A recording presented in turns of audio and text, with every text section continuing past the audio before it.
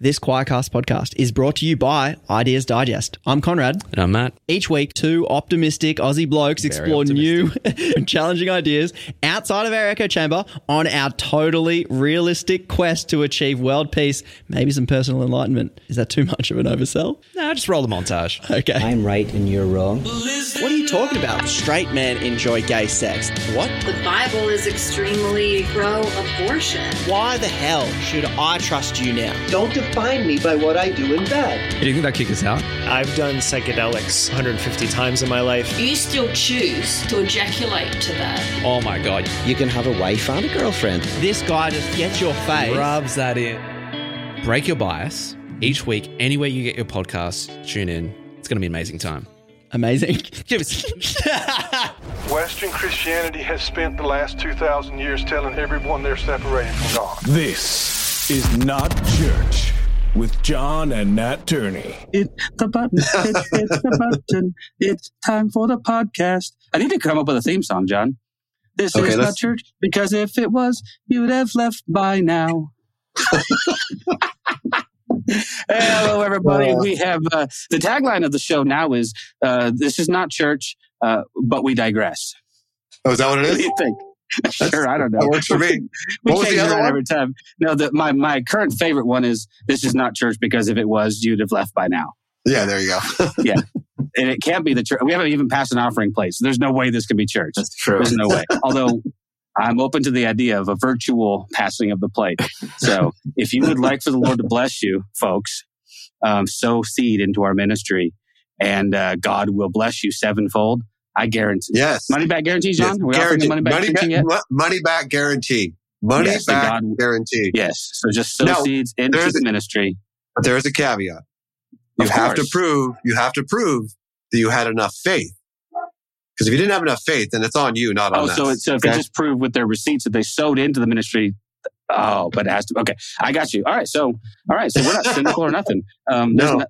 So we are. Listen, we're back with another episode. My name is Nat Turney. I'm with my older brother John. Say hi, John. Hi, John. And we're about ready to jump into a brand new, fresh conversation with a new friend of ours.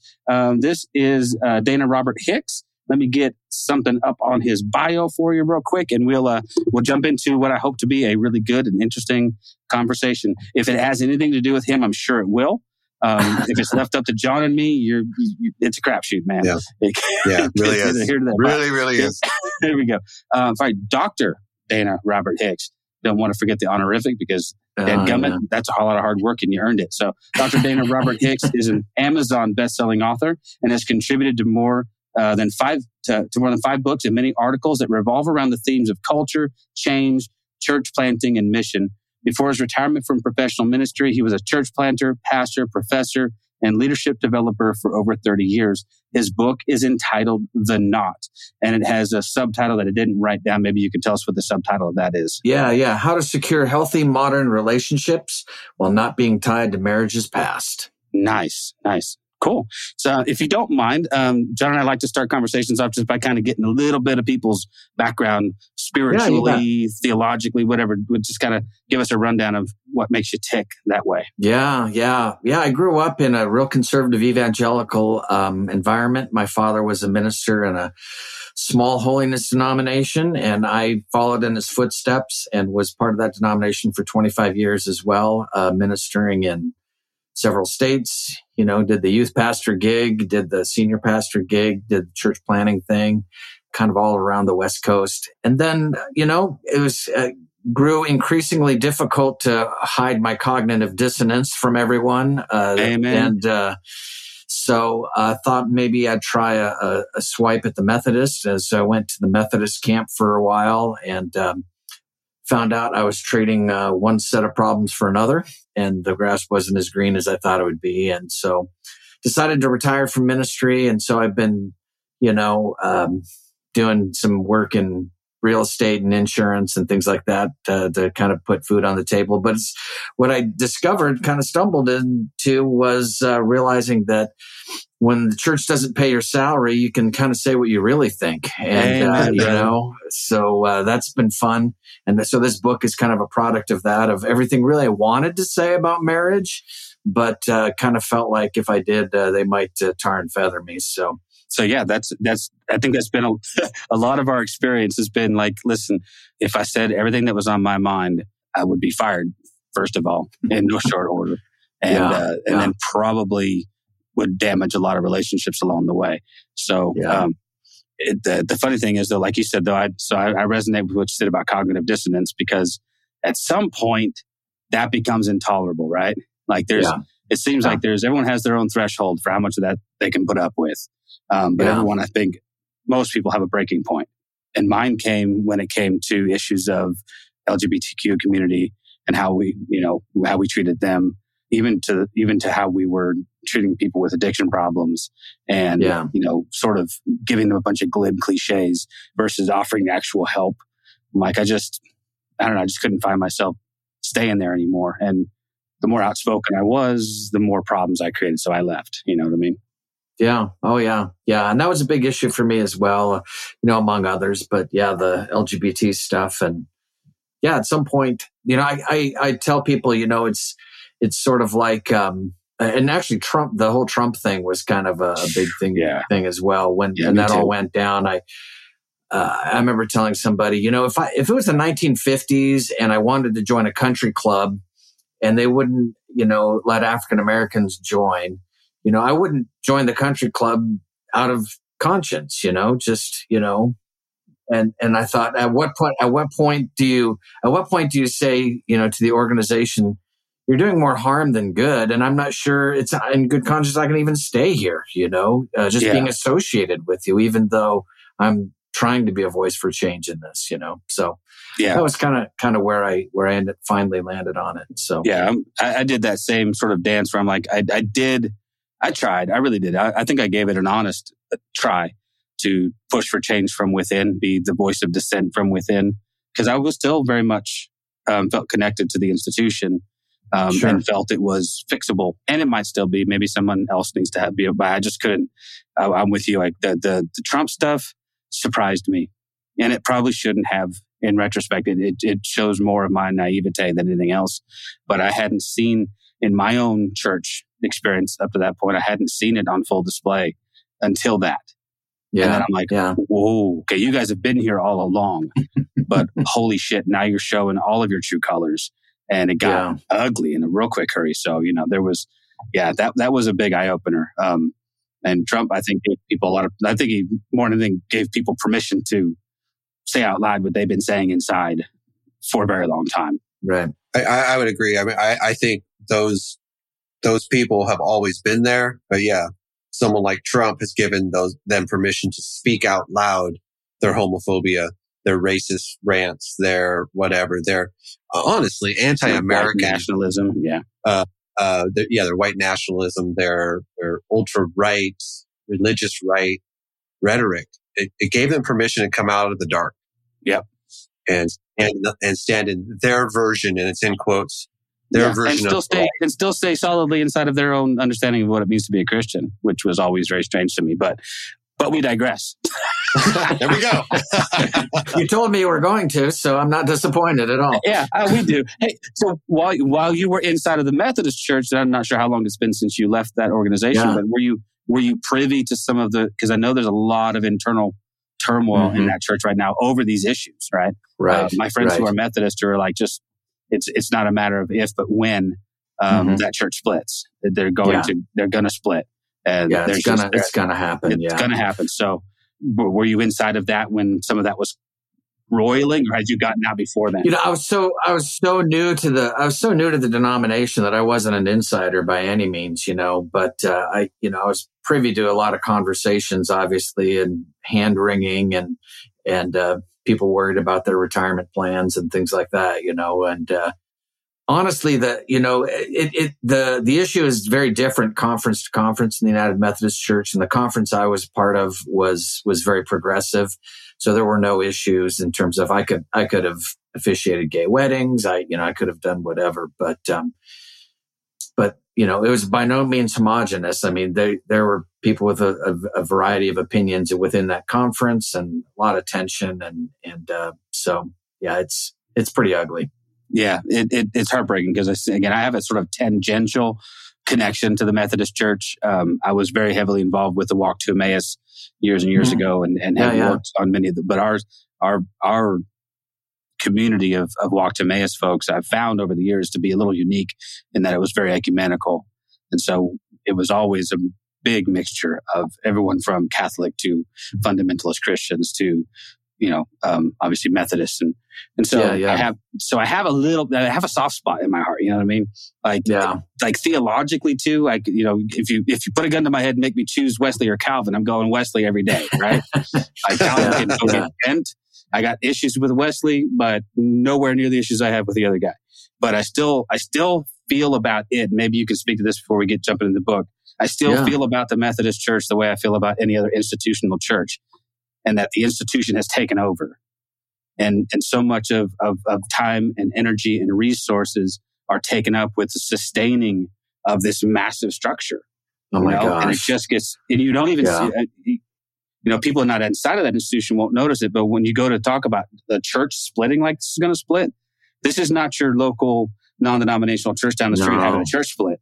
This is going to be a massive billions and billions of dollars in assets. Yeah, it's super complicated, right? It's going to take teams of lawyers to untangle these people from, like you said, retirement plans and who owns church property and any number of 100 other things, and then obviously the ties to different seminaries and who's going to be part of what conference and exactly. It's going to be so. To me, that sort of it's going to be a bummer for those inside of it. I feel bad for them. But if that doesn't underscore the problem with massive, massive church structures, maybe if nothing else, we'll go, maybe this wasn't such a great plan. I don't know. Yeah. And I think, I think you're onto something that in terms of organizational structures by their nature are self-preserving, and they have to be. And one of the things I think that surprised me, I came from a real conservative, borderline fundamentalist denomination into the Methodist Church. And I remember saying to somebody at one point, liberal fundamentalism isn't a whole lot funner than conservative fundamentalism. I mean, amen, brother. Fundamentalism is crap either way, right?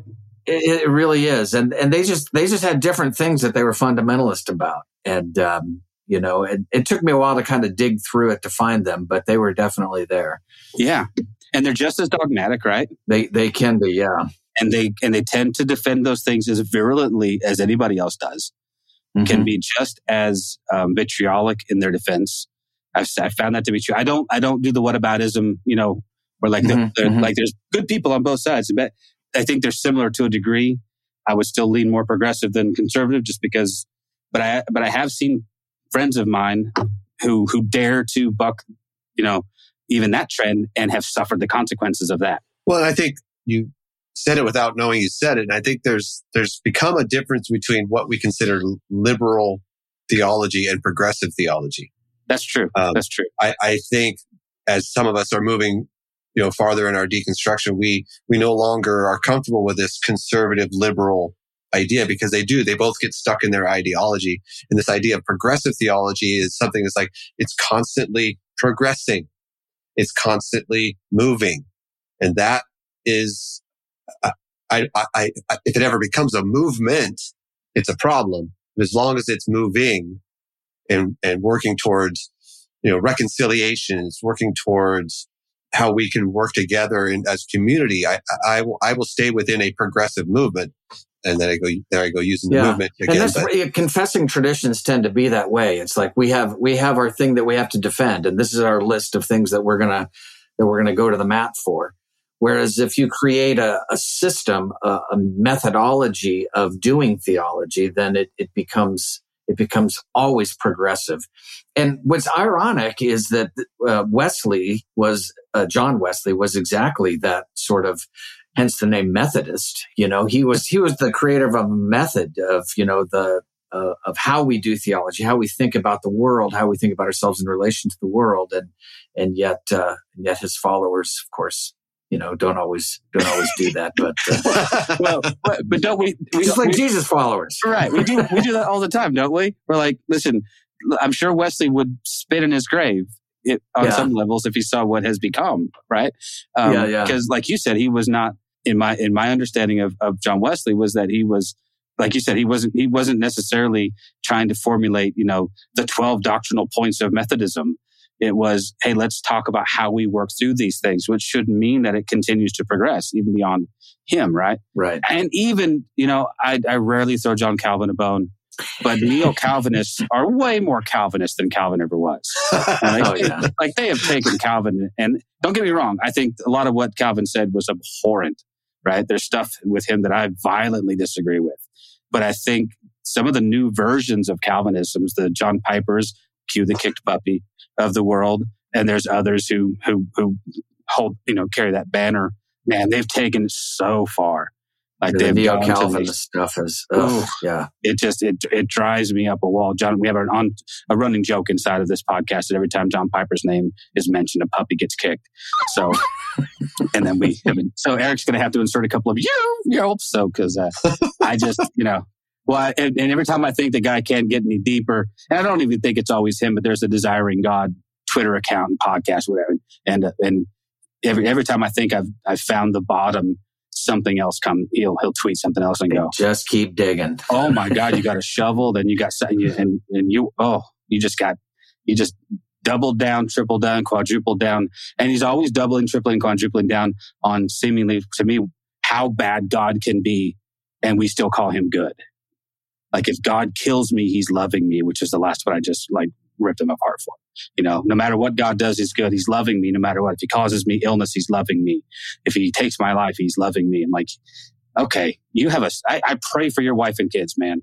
Like, that's a toxic relationship. But anyway, we digress. So, again, there we go. Let's talk about the book, man. Let's get to the knot. First of all, I think that's a topic. I don't know. I'm interested to see your take on this, but I feel like rather than, with the exception of how-to books and, 10 steps to a better marriage, and there aren't a lot of books written about marriage, I think, from your perspective, which is, so let's just maybe give us the overall premise and let's talk about some of the points that you make in the book. Yeah. Once I finished the book, I realized there's a lot of marriage books out there. I had no idea how many, especially. And they're all bad. I'm sorry. They're all bad. Well, how many of them aren't self-help books though? I mean, that's what, let me clarify. The ones that are self-help books, right? That are just like that are literally trying to make your marriage better. Yeah, here's a formula. Just plug into this formula and you'll have it all figured out. Yeah. Like we're all the exact same people. Like our lives and our marriages all fit into this cookie cutter idea of marriage, which is the first mistake of these books. So you finish this book though and you realize, holy crap, there's a plethora of marriage books out there, right? Yeah. Well, when I got on the Amazon page and it has on there other books you might like, and I'm thinking, no, this is nothing like I've got. I would not like this, but right. But to answer your question, I started. It's funny that my journey in this started a few years back. Somebody recommended a book to me by a woman named Stephanie Kuntz. She's a historian at Evergreen College in Washington State. And she wrote a book called Marriage: A History.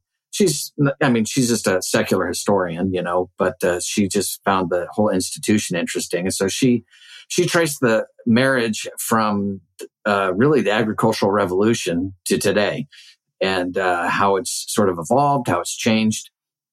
And once I finished that book, it was sort of a light bulb moment for me that most of what we talk about as, especially in evangelical circles, as traditional marriage really has only been around for a couple hundred years. Yeah.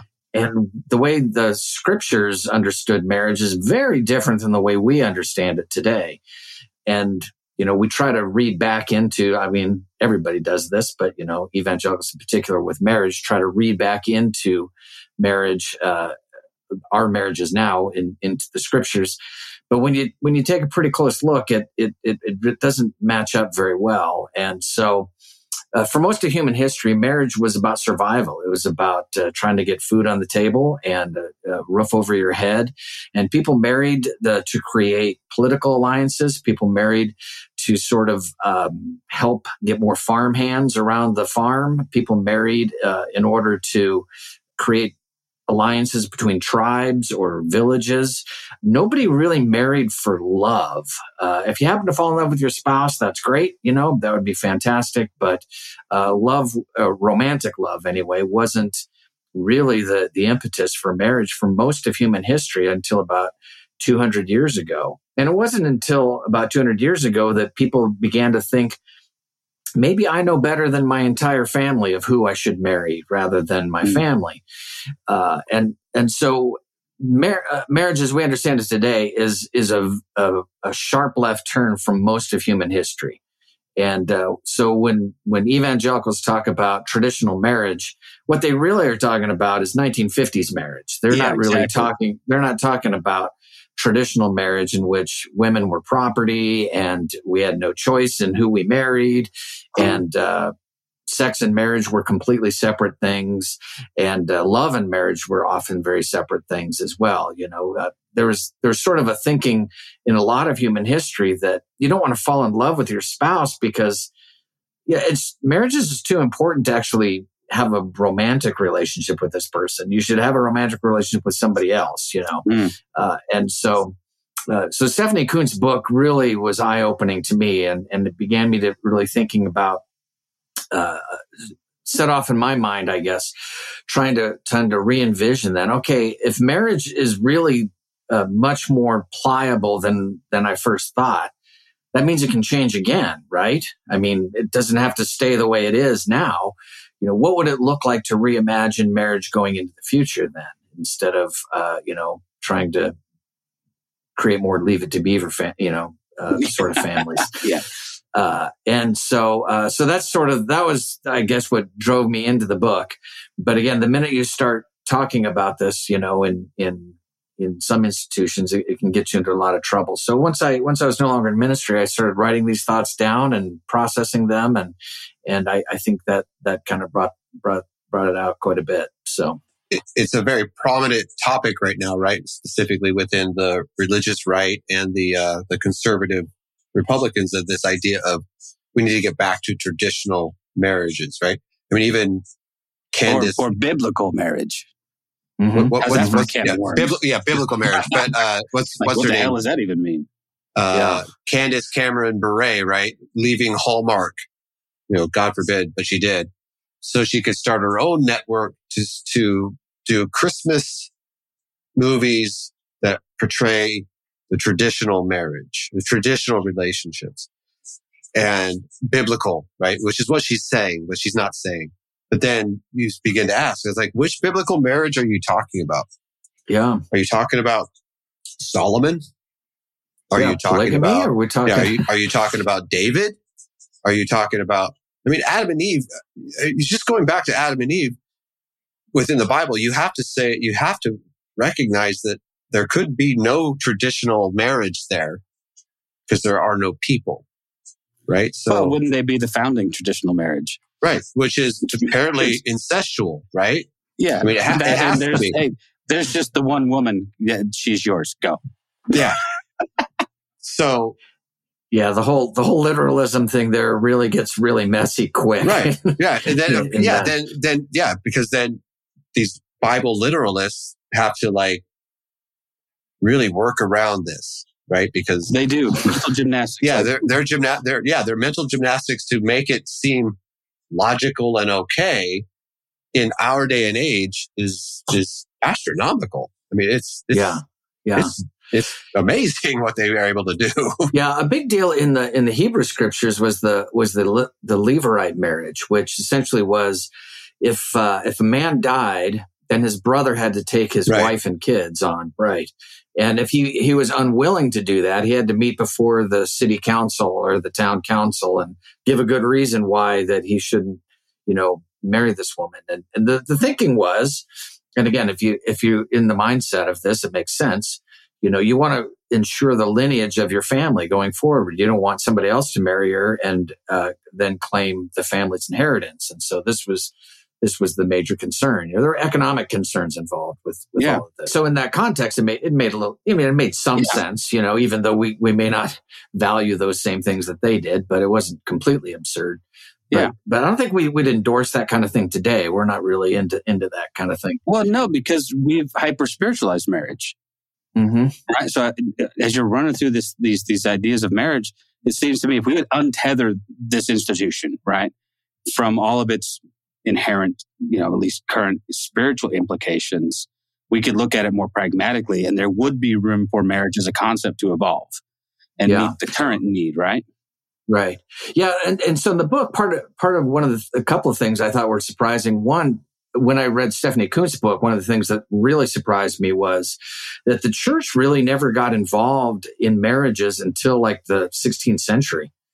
And in fact, Martin Luther thought, churches shouldn't be involved in marriages at all, and it wasn't really till, like the 16th, 17th century that priests and ministers began to oversee weddings. Before that, it was completely a civil thing. And so we have this sort of notion that like for centuries, this has all been tied into that the church and marriage have had this partnership, but that really hasn't been the case. And so the institution itself, again, in the book, I kind of appropriate Jesus' words when he says, people were made for the Sabbath, not Sabbath for people. We can say that of any institution.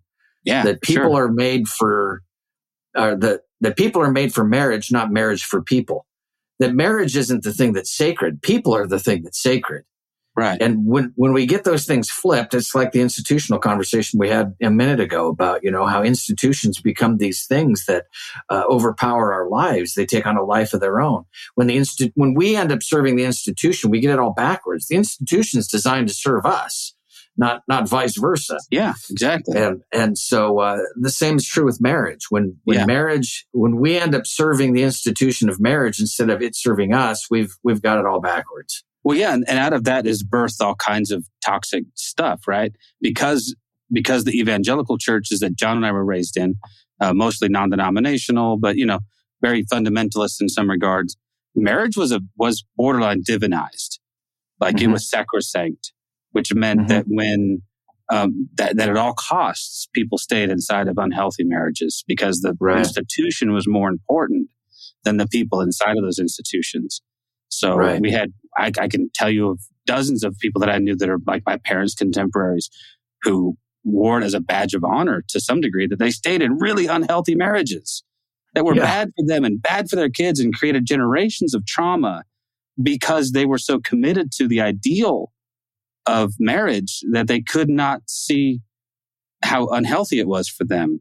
And, I think that's one of the dangers of institution is that we lose sight of the fact that institutions are meant to serve us and not the other way around. And that doesn't mean that people can't stay in marriages forever and be happy and healthy. I think it can happen. Sure. Oh, for sure. But, when I, as a pastor, when women would come, or men for that matter, would come and seek counsel about their marriages that were, like if a woman was being abused, my first advice was get the hell out. Yeah. And that maybe not the church party line, and they would sometimes go, what do you mean? I'm like, you don't have to take that. God never intended for you to be someone's punching bag just to serve some idealized version of marriage that you have to stay inside of. Defend yourself, defend your kids, preserve your life. But yeah, I think that's that. But do you find then that our sort of 21st century notion of marriage then is anachronistic, right? When we sort of read our sensibilities into an ancient text and go, well, that's what Jesus meant when he said that a man would leave his mother and father and cleave to his wife. And this thing that now that seems very anachronistic to me. Yeah, and I'm not sure even how much we're accurately reading into the text. I was really surprised when I started this project. I went through and read every passage in the New Testament on marriage and was kind of struck by how few of them there really are. There's not many, right? There's really not that much. Yeah. And when you look at Jesus' words, he's got things like, who are my brother and who is my mother and who is my sister? He has all this deconstruction of family systems and lack of respect for marriage and family that you wouldn't expect, an evangelical wouldn't expect. And in fact, at one point, his disciples say, well, man, it sounds like it's better just not even be married at all. And Jesus kind of says, yeah, that's probably a good idea, Yeah. And Paul carries that on, right? And says basically. Exactly. Paul says the same thing. Like, if you don't need to, don't. If you're married, stay married. If you're not married, don't get married. Yeah, what are you guys getting all married for, And the one time he kind of gives some, a little bit of direction of like, here's how a marriage should kind of look like. At the end of it, he says, this is just all my opinion. Don't even take this as divine, kind of thing. Right. So, I mean, again, it's really surprising when you actually go back and look at it, how almost anti-marriage the New Testament is and how little they talk about it. And even Jesus' teaching on divorce only comes about because people are trying to trap him in his answers. Well, isn't that the place where, because as he speaks about divorce, isn't that where his disciples are like, well, then why even get married? Yeah, because he's much. Like he's upending even their opinion of how marriage works, right? And he's so they're like looking at his deconstruction, you might say, of the idea of marriage, and they're like, well, if that's the way marriage is, why even do it? Because you've taken away all my power as a man over a woman. But if you study a little bit into marriage in first century Second Temple Judaism, there was this practice amongst those folks of men not divorcing their wives, but putting them away, which was the euphemism for basically leaving your wife, but not giving her a certificate of divorce, which meant that she was relegated to second class citizenship. She couldn't remarry because she didn't have a divorce decree. That's why a lot of those women ended up in prostitution and just trying to find ways to survive because their husbands didn't have the class to divorce them. They quote unquote put them away. And so I think Jesus was giving them a legal out to say, listen, if this is the way this is going to go, then issue your wife a decree of divorce. But again, if you're not approaching that text with an understanding of what marriage looked like in the first century, and you're imposing 20th and 21st century sensibilities onto it, you'll miss the boat, right? I mean, historically, you'll miss it. Yeah, completely. Yeah. So, as an institution, what's your position then on how it might or could evolve as we move forward? Then, if we're going to unshackle it from the past. Yeah. So in the book, I talk about the theological framework I kind of put around it is I take the saying from architecture. Form follows function. And so in architecture, you always talk about the form a building should take, a structure should be a reflection on its intent or its purpose. And so the same is true with any institution, including a marriage, social construct like marriage. The form a marriage takes, what a marriage should look like, should be a reflection on its intention. And hopefully the intention is love. Hopefully the intention is the well-being of the people in it or the well-being of the community at large. And if that's your intention, then the form is incidental then, because really what you're going for is the function. And this is how we get legalistic sort of understandings of the world. People who are really legalistic talk a lot about forms. We talk about rules and regulations and things we can and can't do. When we all know that's just the cheapest form of ethics, the rule following, that you can follow all the rules and still be an asshole, and true. And probably will be one. Yeah. It doesn't guarantee you're necessarily doing the right thing. And so when form follows function, we quit asking the question of like, what's the best form of marriage? We ask the question, what kind of marriage creates the most loving environments and most healthy relationships, creates the most empowerment for the people involved in it. And that's different. There's no cut and dry answer for that. There's no formula for that. There's no self-help book that's going to tell you what the answer is going to be for you and for your partner, because you're different. Everybody's different. They have different backgrounds. They have different families of origin. They have different life experiences. They have different places and times in life. Form and function, works. We know this intuitively. If you have kids, you understand this.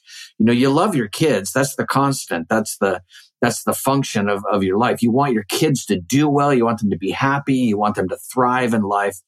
But the way in which you love them in order towards that goal is always changing. That form of love is always changing.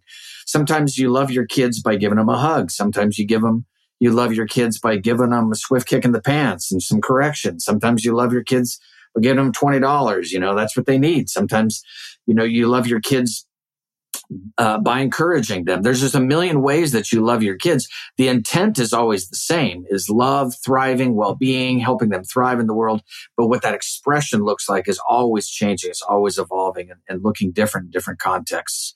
And that's the same. That's the same with a marriage too. Yeah, it always sort of struck me as weird too, because when you think about, and I don't know the history, I'm not a historian, but I have read and heard things like there's a point at which the government gets involved in marriage because of its perceived benefits to culture and society, right? So they begin to say the government begins to incentivize marriage because it settles people, right?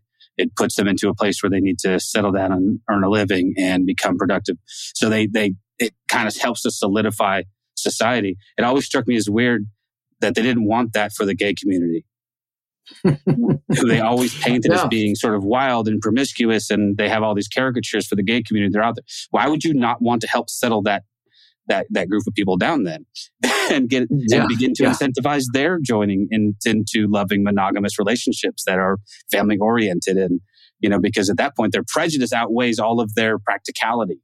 Like, this practically seems like a very smart move. We should have legalized gay marriage a long time ago, rather than fight it culturally because we're so threatened by it. Yeah, that's true. That's true. I don't know. It just strikes me as weird. We always used to joke around. We used to, joke about we wanted to legalize gay marriage because why shouldn't they have the right to be as miserable as the rest of us? I mean, but that's not fair. I'm not miserable. I've been married 31, almost 32 years, and I'm and I wouldn't change a thing. I'm happy about that. But my views towards how does this affect then your view towards people's marriages that maybe end? Because it used to be, for me, that was it was one of the ultimate tragedies, And even when it happened fairly amicably, and two people just decided, this isn't working for us anymore, and we love each other enough to go, we're going to find our best selves someplace outside of this union. And they sort of set each other free to go pursue their best lives. And then people sit around and mourn that loss as though it's a death. I'm not sure what your take on that would be, but there's no easy answers on that. I think one of the things that's interesting as marriage has evolved, I mean, obviously when a person's lifespan was, if you're expected to live to be 35 to 40 years old, when you said till death do us part, as in your wedding vows, it had a lot different meaning than when, you're going to live to be 85 or 90, and, you're making a whole different commitment, That's a good point. That's true. So I think that's one of the things, as marriage has evolved. I mean, again, it's just different now that, if you're going to commit to 60 years with somebody, I mean, you better really like this person, Well, and, given how much I know I've changed, I'm 51 years old. Exactly. I'm not even remotely the same person. In fact, I can't even. There's times when my teens and 20s seem like that was not only another lifetime ago, but a whole nother person. And that's great when people can evolve together, and if relationships are healthy, I think they can. My wife and I have changed together over the years, but that's created conflict as we've at some point in our lives looked up and went, "You are not the same person I married. Now, I'm not the same person you married. Do you still like me?" Yeah. And that's a reality though that I think, again, when we begin to prioritize the institution over the human beings inside of them, there's not that room for that. I think sometimes that honest assessment, and again, I'm not advocating for people to willy-nilly ditch their marriages. I don't think any of that should be undertaken lightly. But at the same time, I don't know. My current view is I prioritize human beings over idealized institutions. And it's just hard. And, as, in my years as a pastor, you meet couples all the time where, one person has grown and evolved and become, over the years. And the other person, they just like to sit by the pool and look at their iPhone, I mean, they're completely happy with it. And you think, how can this sustain? I mean, if you're not going to grow together, it's hard. There's not an easy answer to that, and everybody's kind of got to work through that on their own. And sometimes, again, when you start talking about abuse and neglect and those sorts of things, I mean, there's sometimes where divorce is the best of a lot of bad options. All the options are bad, and maybe divorce is the best of the bad ones. And sometimes that's the case, unfortunately. Well, if you think about how many people enter into marriage, like most of us did, John and I were pretty young. I was 19, man. What the hell did I know? Yeah. I think I could have been excused for entering into a lifelong legally binding contract without even 2% of the information I needed to go forward with it. I tell my kids all the time, just because your mom and I did this and it has seemed to work out does not mean this is what I would necessarily recommend for everybody. We were too young. We were too dumb. And just stubborn enough, you know what I mean, to stick it out. There's a pretty tight correlation between how young a person gets married and the divorce rate. In fact, it was one of the most interesting pieces of research I stumbled on in this when I was researching this book. There used to be a thing that evangelicals used to say, well, the divorce rate among evangelicals is just as high as the world's. But what I discovered actually is that evangelicals have a higher divorce rate than the average population. And when you dig a little deeper into the data, what you find is that the reason that they have a higher divorce rate is that they marry so young. And the reason they marry so young is because they want to have sex. And so those things just all kind of fit together in a line. Kids want to have sex. The only way to do that is to say these wedding vows. Okay, I'll do that, and next thing you know, they're in a marriage and it doesn't do very well when you get married that young, generally. Well, I mean, it also there's been this whole idea that specifically within the evangelical church, specifically within the purity culture, that no one really dates, right? We don't want them to date. Because dating leads to premarital sex. Premarital sex leads to pregnancy outside of marriage, blah, blah, blah, right? So we don't want them dating. So we ultimately set up a scenario where they never really get to know the person that they ultimately marry. So they're going into this idea of marriage blind. They don't really know the person because they're not allowed to date. They're doing these they go on their church outings together where they're strongly monitored. They're not allowed to. Don't worry, John. There's ways around that, man. Well, yeah, but even in that, it's considered so taboo that then you're doing it more out of rebellion, right? So then your relationship is a rebellious relationship, which turns into a rebellious marriage, which doesn't seem that healthy to me. Yeah, where's that book of the author of that book, I Kissed Dating Goodbye, Josh Hicks. Who has actually denounced it, right? He's denounced that book now. He's super apologetic about it. And denounced Christian faith. Yeah. Which is interesting. But that was such an influence on so many people, this idea we're going to court instead of marry. And, and of course, the idea of courtship was your families got together, and made these decisions for you, which I'm not sure we want to go back to. I think we want to move into the future instead of, back into the past in this. But it's such a weird thing, though. I was a youth pastor in a lot of that time, right?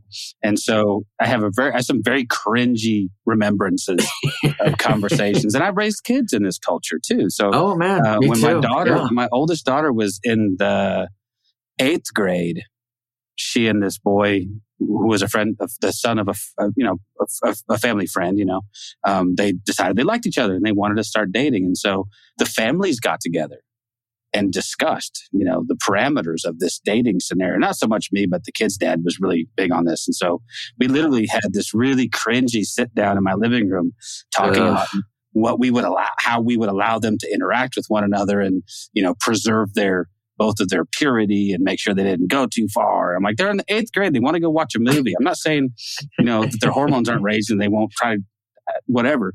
But, and then, not too long after they started dating, this kid's father came to my house and broke up with my daughter for his son. The most fucked up conversation I have ever been a part of. I'm like, you're kidding me. you're breaking up with my daughter. You're a 45-year-old dude. Like, tell your son to get his ass over here and break up with her like a man. But no, his dad came over and it was horrifying, dude. Tell his dad, tell your kid to grow up. And that's all part of growing up. That's all part of that learning process. Of course it's hard. But the kid didn't want to break up. That was the thing, though. The kid didn't want to break up with my daughter. He wanted his kid to break up with my daughter. He decided to shut it down. Oh, my God. Because, and again, that if I could put sort of purity culture, on blast, it would be with that story. Right? Because that's and what you said a little while ago, that's sort of then one of the direct consequences, negative consequences of purity culture that we've shoved down these kids' throats are probably an entire generation or two of really bad marriages that we have kind of borderline, if not coerced, forced them into because we've demonized sex to the point where anything that happens outside of marriage is evil and bad. And so their sexuality is repressed. Their sexual identities don't ever get fully formed. Yeah. It's just a mess. We've created a generation of broken people on some level who they don't even know how to lay claim or a hold of their own sexuality because it's all tied up inside of this other religious dogma, right? And God forbid that it's something beyond this idea of having sex outside of marriage and it be something that you have a same-sex attraction, because that's a whole other level of... that's adding trauma on top of trauma. Right. And the church is ill-prepared at best to even remotely address that. Yeah, but willfully so. Oh, yeah, willfully, yes. They have willfully made themselves ignorant. They don't want to know, But yeah, that's. So you address purity culture in the book, right? Oh yeah, and and what I say in the book is I think purity culture is one of those really interesting things, especially once I walked away from evangelicalism, where I look back and think, man, that was messed up. I mean, when you think about the fact that for 1800 years of church history, we had this sort of notion of what it meant to be a virtuous person, that was really based on the life and teachings of Jesus. Do you care for the marginalized, the oppressed, the hungry? Do you feed the hungry? Do you clothe the naked? Do you care about widows and orphans? Do you do justly, love mercy, walk humbly with God? I mean, those were the ways that we sort of measured what it meant to be a virtuous person, for 1800 years. And then all of a sudden we took all that and threw it out the window and said, no, the way you measure whether or not you're a virtuous person is by your private passions, that so long as you keep your pants on, you're a good person, and that really allowed us, frankly, it's much easier to keep your pants on than to feed the hungry. Oh, much easier. Wow. It's just way, way easier. And the bonus part of that is that you can be self-righteous in your attitude towards everybody else who can't keep their pants on. Yeah. So it's this double win for self-righteousness. And all of a sudden we make this hard left turn in church history where we, in purity culture, where we begin to measure purity and our righteousness solely based on private passions. And it just has messed us up to no end. And it's diabolical. It really is. It's really twisted. Yeah. Well, I've always wondered too, because there seems to be this other shift that takes place within Christendom where we pivot towards sort of an individualistic notion of salvation, right? Now it's my personal relationship with God. This is about my individual. So now I'm not part of some corporate entity that's trying to do better. Right. Mm-hmm. Now it's all about my individual purity, my individual piety, how well I observe the rules, how well I color inside the lines. When John and I were coming up in youth groups and churches as kids, I can't even tell you if I ever heard a sermon from a youth pastor or even from our senior pastors about our responsibilities to feed the hungry, clothe the naked, do anything beyond. It was always about how we were to conduct ourselves in accordance with some set of arbitrary holiness codes. And so we were force-fed a diet of like, look, we're supposed to be separate from the world in this way. And that was always we didn't go to R-rated movies. We didn't participate in these sort of pop culture things. We didn't listen to secular music. We didn't dress a certain way. We certainly didn't, have sex with, anybody ever until we were married. But yeah, you're right. But that's that pivot, right? Of that's easier to contain. It's also easier to quantify if people are doing it versus this other sort of more ethereal thing. Right. You know what's interesting? When you were talking, it reminded me of I've done some work in Africa. I'm part of this group that does economic development projects in Africa, and one of the countries we've worked in is Rwanda. And the thing I discovered about Rwanda, and this is super interesting to me. So, of course, they had the big genocide in Rwanda. Rwanda was like the big success story for evangelical missions in Africa for years and years. Well, look at all the great things we've done, all these evangelicals we've made in Rwanda. Then they had the genocide. And then you think to yourself, is this the product of what we create, that evangelicalism created in Africa, So when the Rwandan government reformed after the genocide, one of the things they did was they said, okay, all these missionaries and all these church work and everything, you have to register your church with the government, which of course freaks out us Americans. But here's what they said. And when you register your church with the government, we want to know from you, what is it that you're going to do to serve the community? Because if you're not going to serve the community, you will not get a permit from the government to open a church. You know what? I'm down with that. Can we do that here? Yeah, you will no longer be allowed to open a church unless you can tell me your plan to serve your community. Isn't that crazy? I mean, serve yourself. And so it's a whole different mindset in the churches there. They all have like these little foundations that are these little projects that they're working on, and I thought, this isn't all bad.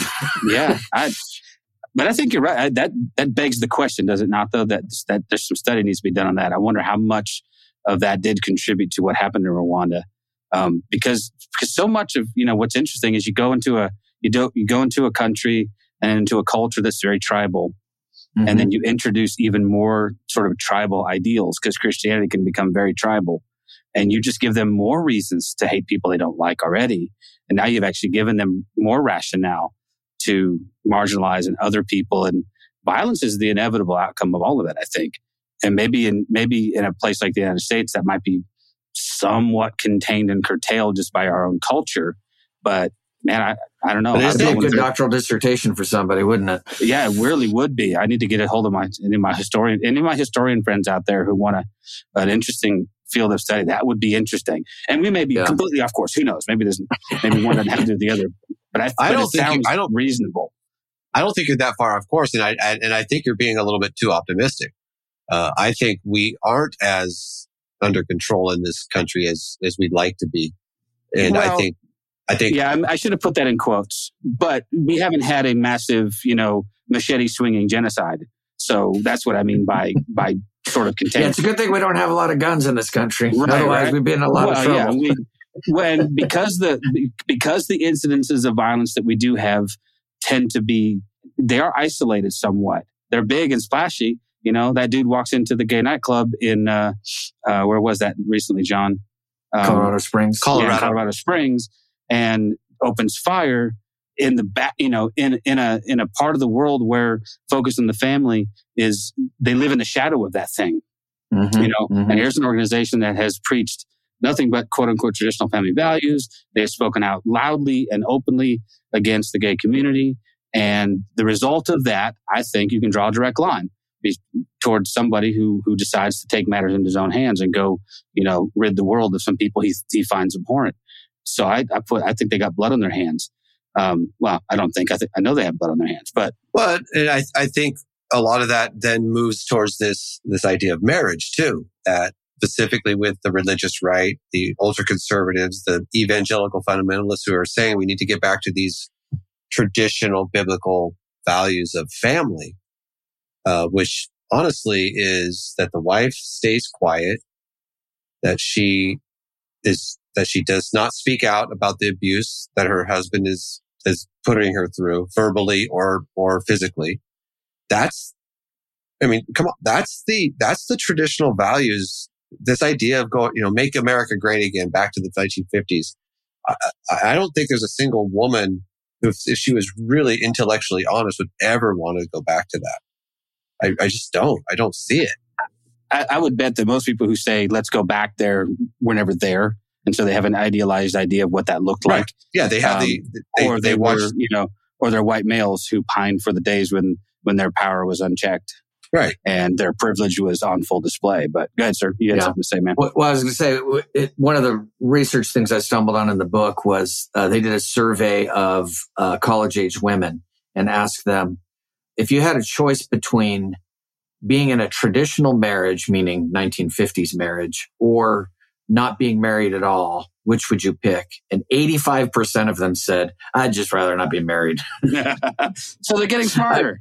I was going to say the market's getting smaller and smaller for these guys, for our neo-Calvinist friends. Looking for these. I've seen their profiles on dating websites. The pool's already pretty small, man. Like I'm the head of the household. If you want to date me, you're gonna fall in line. Yeah, you're gonna find a lot of women that way, dude. Yeah, I don't know. It's such a weird thing, but. So beyond the issues of marriage, traditional versus, and then purity culture, give me one more juicy topic that the book jumps into, man. Oh man, well, of course, I got a whole chapter on sex, so that's the really juicy stuff. But are there sex robots, John? Sorry, we had another guest on a few weeks ago. We talked about sex robots. It was great. Sex robots. That was outside the scope of this book. When you do the second edition and you add sequel, you could do like an additional chapter or like an appendix or something. Yeah, that'd be great. Talk about sex robots. So the whole chapter on sex, that's great. Yeah. Sort of the idea that the general idea is that, and I actually got this from a John Ortberg sermon years ago. He did a really nice job of laying this out. He talks about human beings tend to, in terms of sexuality, we think of ourselves either as angels or animals. So the animals extreme, of course, is, hey, we're just mammals and we've got impulses and hormones and, just do what you got to do. And, what happens in Vegas stays in Vegas kind of thing. And then the angel's perspective is sort of the other extreme when we pretend, because of purity culture, we pretend like we're not sexual beings at all and that we don't have sexual desires. And neither one of those extremes is healthy.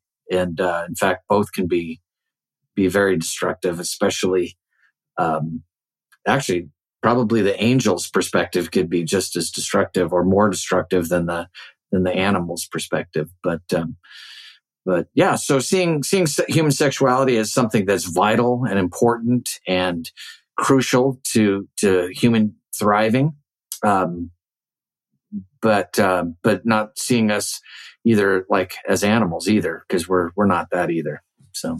Well, how do you see this progressing with like the next generations coming? So, my brother had the privilege of actually officiating my daughter's wedding on October 1st, so not too long ago, and there were some interesting moments in that wedding that I've been married also for over 30 years. So things that were not even questioned on how they would happen in my wedding with my wife. My wife would take my name, right? That's just mm-hmm. how it happens. Mm-hmm. There was very specific things that would happen within that wedding ceremony. And even ours was a non-religious ceremony, to be honest. And so there was not a lot of faith-based information, but it still followed the traditional marriage, right? So my daughter's, when she gets married, her now husband took her name. That was one of the biggest changes that I saw, within this next generation of people. And then I honestly didn't feel comfortable giving my daughter away. So I had a conversation with Nat, on the day of the wedding. It's like, I'm not giving her away, but I still want you to ask. I want you to ask the question, who gives this woman to this man? Which gave my daughter permission to say, I do. It's me. I'm not someone's property. I'm not owned by anybody. Right. I'm making this decision to enter into this marriage. So what do you see as the next generation of people who are looking at marriage and how it's going to work? Do you see any major changes Or do you see that it's just going to be like a culmination of traditional marriage with some like modern ideas added to it?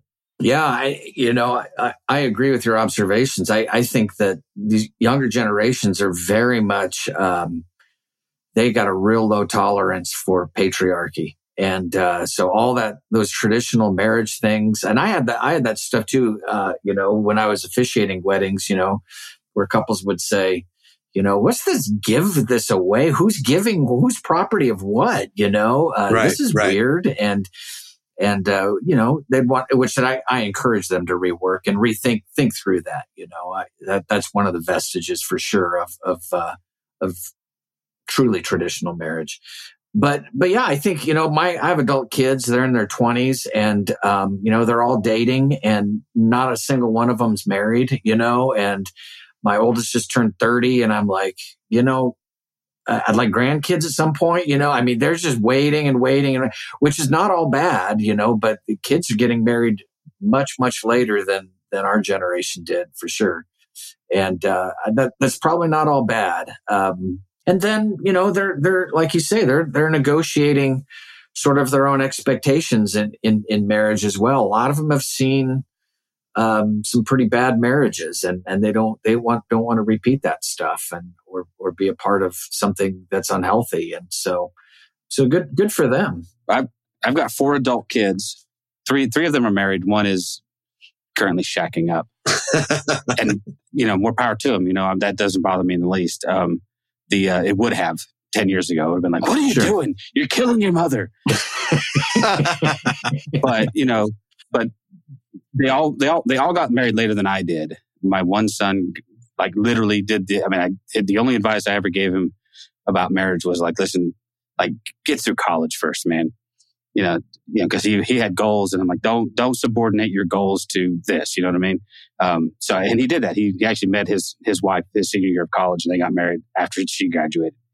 But their approach to this has been very different than mine, and I think part of it's because, they saw the struggles that their mom and I had over the years, not having our careers set and struggling financially. And, that brings a lot of pressure, and creates tension in the family. But I've also given them a lot of room to pursue this in their own way, and my youngest son is currently living with his girlfriend, and, it is what it is. I don't have a feeling about it one way or the other. I love her. I love him. If they ever decide to get married, great. But my attitudes toward marriage are much different than they were 30 years ago, and I don't see it as idealized as much as I used to. And I certainly don't see it as the end all be all for everybody. So I kind of take it like Paul does and be like, you know what? If you want to get married, get married. If you don't, no harm, no foul. But yeah, so yeah, I appreciate you taking on all these topics. It's great. To me, it's an approach to this that has not been done enough of. So I appreciate you doing it. Yeah. It's been fun for sure. Giving us a book that's not a self-help 12-step program to, or another book about someone's love languages. That's great. So yeah. Really.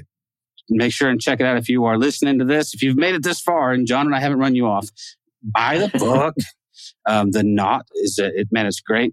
I think it's going to be revolutionary for you guys in a lot of ways. And we'll make sure and link to all your other stuff, your social media if you have it, and websites and Facebooks and TikToks, and make sure people have you on Tinder. And oh wait a minute, that's don't look him up. I'm joking. If you need to buy real estate, though, I hear he sells real estate too, though, so that might help you here in Arizona. He can hook you up with something. But man, I appreciate you taking the time to hang out with us. And talk. It was really a lot of fun. It was great to meet you guys virtually. Absolutely, and, really, really enjoyed the conversation. Thanks for taking time. Absolutely, yeah. Thank you. Thank you for listening to This Is Not Church. Be sure to rate and review the podcast on your platform of choice.